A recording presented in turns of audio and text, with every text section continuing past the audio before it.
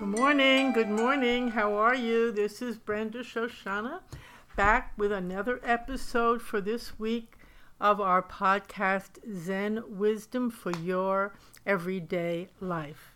And I'm so happy to be back with you and continuing really from last week's podcast. We haven't done that before, actually continued from one podcast right to the next, but we're going to do it this week. Continuing in our discussion about the koans Zen play, acting Zen. And we left off last week with an exploration of what koans are, just a beginning to discuss it. We'll do more about that today. And I left you with a koan, a poem actually, by Rumi called The Precious Jewel We Have Lost. Some say it is to the east of us. Some say it is to the west. That's his poem.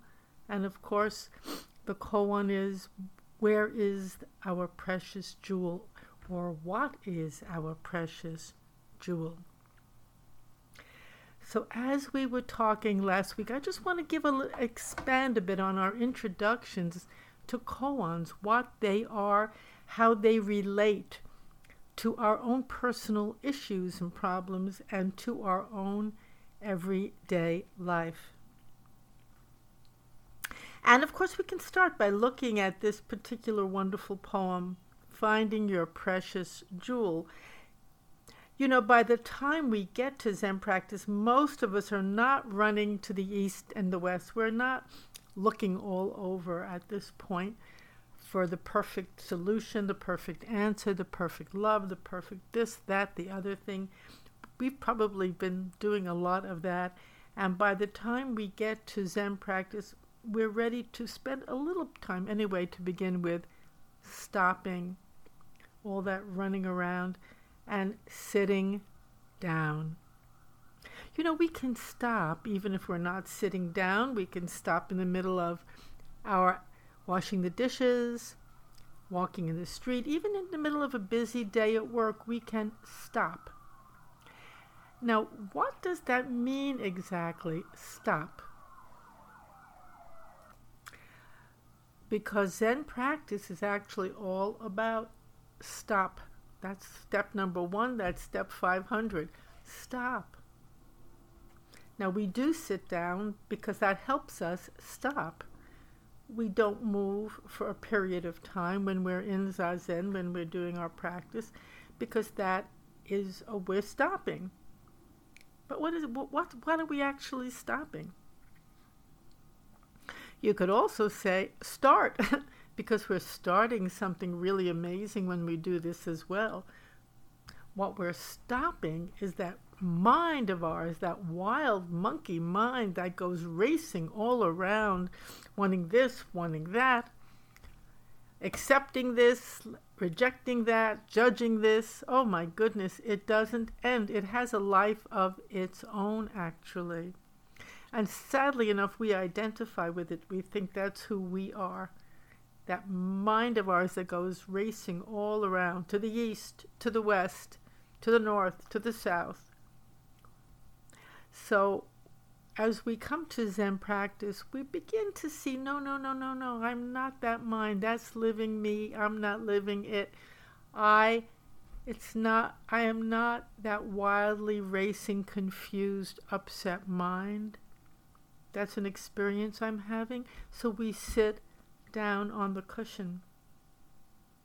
Because all the seeking, hoping, and dreaming really has not brought us the results that we're hoping for or longing for. We haven't yet found that precious jewel, which you could say is contentment, satisfaction, wholeness. There are many words that we connect to, that we love, and that we will apply. And of course, when we work on a koan, one of the first things we give up as we seek to stop is our attachment to these words, clinging to the words, substituting the words for our actual experience itself. That's a very important point, because as we do so, as we cling to the word or to the description of a moment or an event, we don't really get to know the event. We just are experiencing the description or the word. And that is one of the reasons that most koans that we receive and that we work with, they're illogical. They stop that thinking mind that clings to words and descriptions and interpretations. A koan absolutely will not allow that part of ourselves to continue, because these koans cannot be figured out logically, as I said before. Just the way life cannot really be figured out logically, although we think it can, and that's what we do, always trying to figure it out, rationalize it, create some kind of a solution to life. Look for a solution. That's fascinating in and of itself, because is life just a problem that we have to solve? Is that what it is? That's how we live. We do live that way, as if we're going from one problem to another. When one problem is solved, we think we'll be happy, we'll be content, but boom, another one pops right up. Inevitable, because we are regarding our experience, our life, as a problem to be solved. A very primary and fundamental saying in Zen is, we go to the root and pull out the root. We don't play with the branches. How beautiful is that? The branches are the endless so-called problems and confusion that appears. We go to the root. What is creating this? What is creating this? Constant struggle, dissatisfaction, upset. What is the root of it? We're going to the root, and we're not playing with the branches. So we're stopping playing with the branches. We're not going to the east or to the west. We're sitting down and finding a whole new way within ourselves. Now that's a very important point here. Of living our life, of responding to events, of seeing what it really is that's coming to us in front of our very eyes. And as we sit down, as we stop, what we're saying really is, everything I need to know is right here, right now. Right here, right now. So we're sitting down in the middle of it. We're not running away, running around, looking for it somewhere else. We are actually entering it. We could call it, and it has been called, our treasure house. There's actually a wonderful koan that says, open your treasure house. It's right inside of you. It's right. And I don't like to use the phrase inside of you, like there's an inside and an outside, as if it's something buried. And although those are good symbols and analogies, I like to think of it, sit down right in the middle of it, and rather than let the mind dictate and tell you over and over where to go, what to do, what's happening, let the answers that you so desire be revealed. Now that's really an important point, the difference between I'm going to find it, I'm going to get it, I'm going to learn it, I'm going to know it, or I'm going to impose it on you too. No. In Zen, we allow it to be revealed. It's much more humble, much more simple. We're waiting for it to be revealed. We're allowing it to be revealed rather than imposing our self-generated notions, or I could say our self-centered notions, on everything and everyone. We're making space. I love this so much, of course, or I wouldn't be talking about it on and on.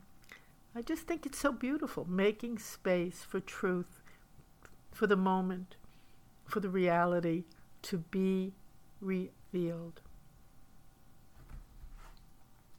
That is what Zen practice does, and that's the activity of Zen practice, and koans are wonderful aids in doing that.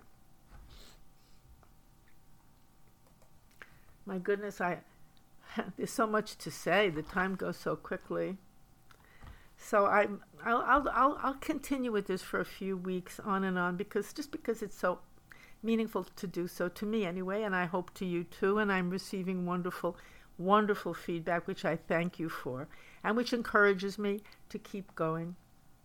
So let's continue right now. Let's continue about koans and how they connect with our own everyday life problems. And what I would say, if we're looking at our problems as if it's a koan, the very first thing I would say, do you have a big problem to solve? Good. From a Zen point of view, first thing, forget about it. Forget about it. What a relief. We keep the problem going. We dwell on it. We obsess about it. We're really giving it more and more power and energy by doing so. So to begin with, just forget about it. Well, it could probably be not that easy to just forget about something that's grabbed us like a crab. But as we sit and sit, we take our energy away from us. There are certain questions in life, in our problems, in our koans, which have no answers. Yet these questions are vital. They're alive. They grab us and plague us daily. We enter a situation and that question pops up. We meet a new person and the question pops up. Perhaps we're going to make a life-changing decision and that question shouts out. We take a step into the unknown and the question stops us cold. But there's no answer. We don't have the answer, so it keeps coming up again and again. Well, we don't have the answer in the usual sense, so the first step is stop looking for an answer. These questions may be called koans. The response is there, but the answers cannot be figured out, and that's a very interesting and important distinction between the answer to a question, which is usually very limited and intellectual most of the time, or conceptual, the answer and the response. So these so-called questions, koans, cannot be figured out. Like one of them would be, somebody died who I loved. Where did they go?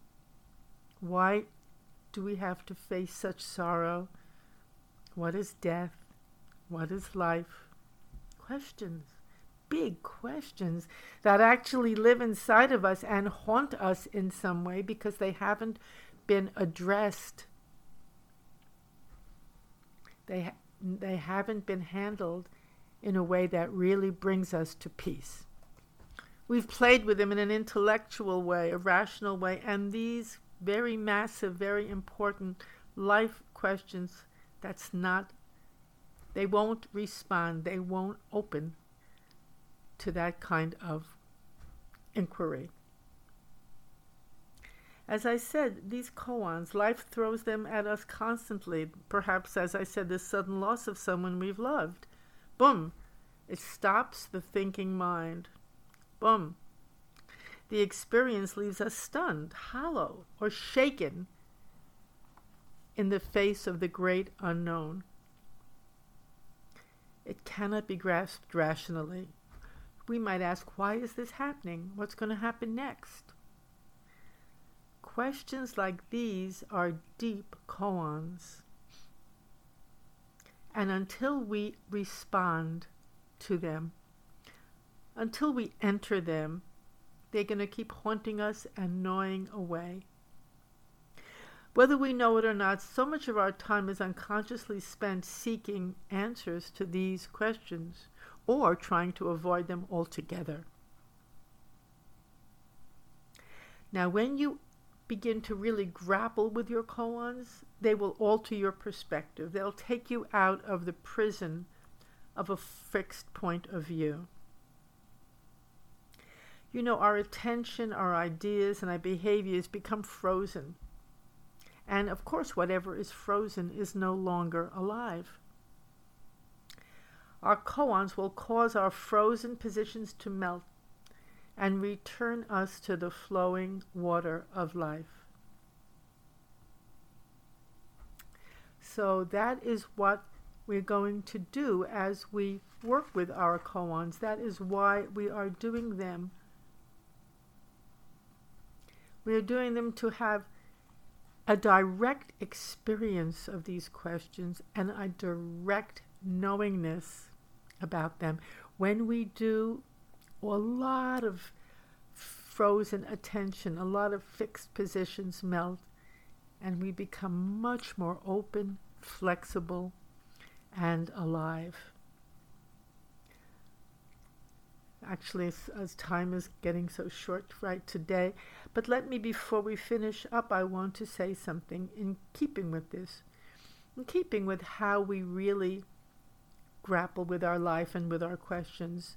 There's a wonderful Zen saying, painted cakes never satisfy hunger, which means if you go into a restaurant starving hungry and you read the menu over and over, you still will not be full.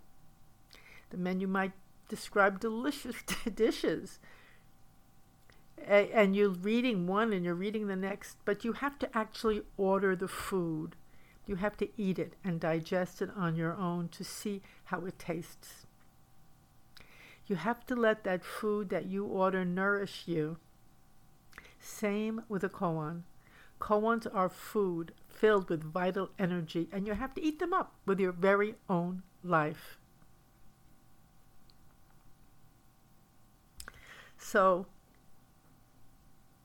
as we're coming to a close, I think we've passed the time for today. I'm sorry about that. But this is a big topic, and it's an important topic. And what I'm going to do, the way I did last week, is I will give you a koan, a wonderful koan, to play with this week. And next week, we'll talk more about specific ways of working with koans. Here's a koan. Move the mountain without using your hands.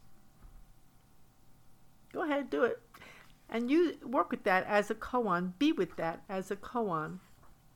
There are all kinds of mountains that appear in our lives, all kinds of situations that seem larger than we are. They feel immovable, seem to hem us in. Maybe mountains of debt, sorrow, or confusion. So our immediate response is to try to adjust circumstances and move things around. We want to fix this or that. So now that we're going to work on our mountain as a koan, we're going to stop. Remember, just stop. Be with it fully. Sit with it. And you could, by sitting, you can also just be standing. Sitting with it means become one with it. Absorb it. Don't analyze it and tear it apart. Don't look for a solution. Just become one, not only with the mountain, but with whatever those life circumstances are. Then thankfully both the battle and the blindness will begin to subside. Okay, we'll go into this more next time. Again, if you wish to write to me, I love to hear from you. You can always reach me at topspeaker@yahoo.com. And we are, as I mentioned, having a workshop here called Zen Play. Making Your Life into a Zen Koan on Sunday, October 6th from 1:30 to 3:30. So write to me if you want to know more about it. It's going to be a workshop in Manhattan in person. So we have limited reservation, room for people. We have about limited reservations available for this one. We'll have more later. So let me know if and when you'd like to come. Let me know as soon as you can. Okay, thank you again for listening. It's a pleasure to be talking to you. And I look forward to being back with you again next week. And remember, are you hungry? Painted cakes do not satisfy hunger. Go order that food. Taste it for yourself.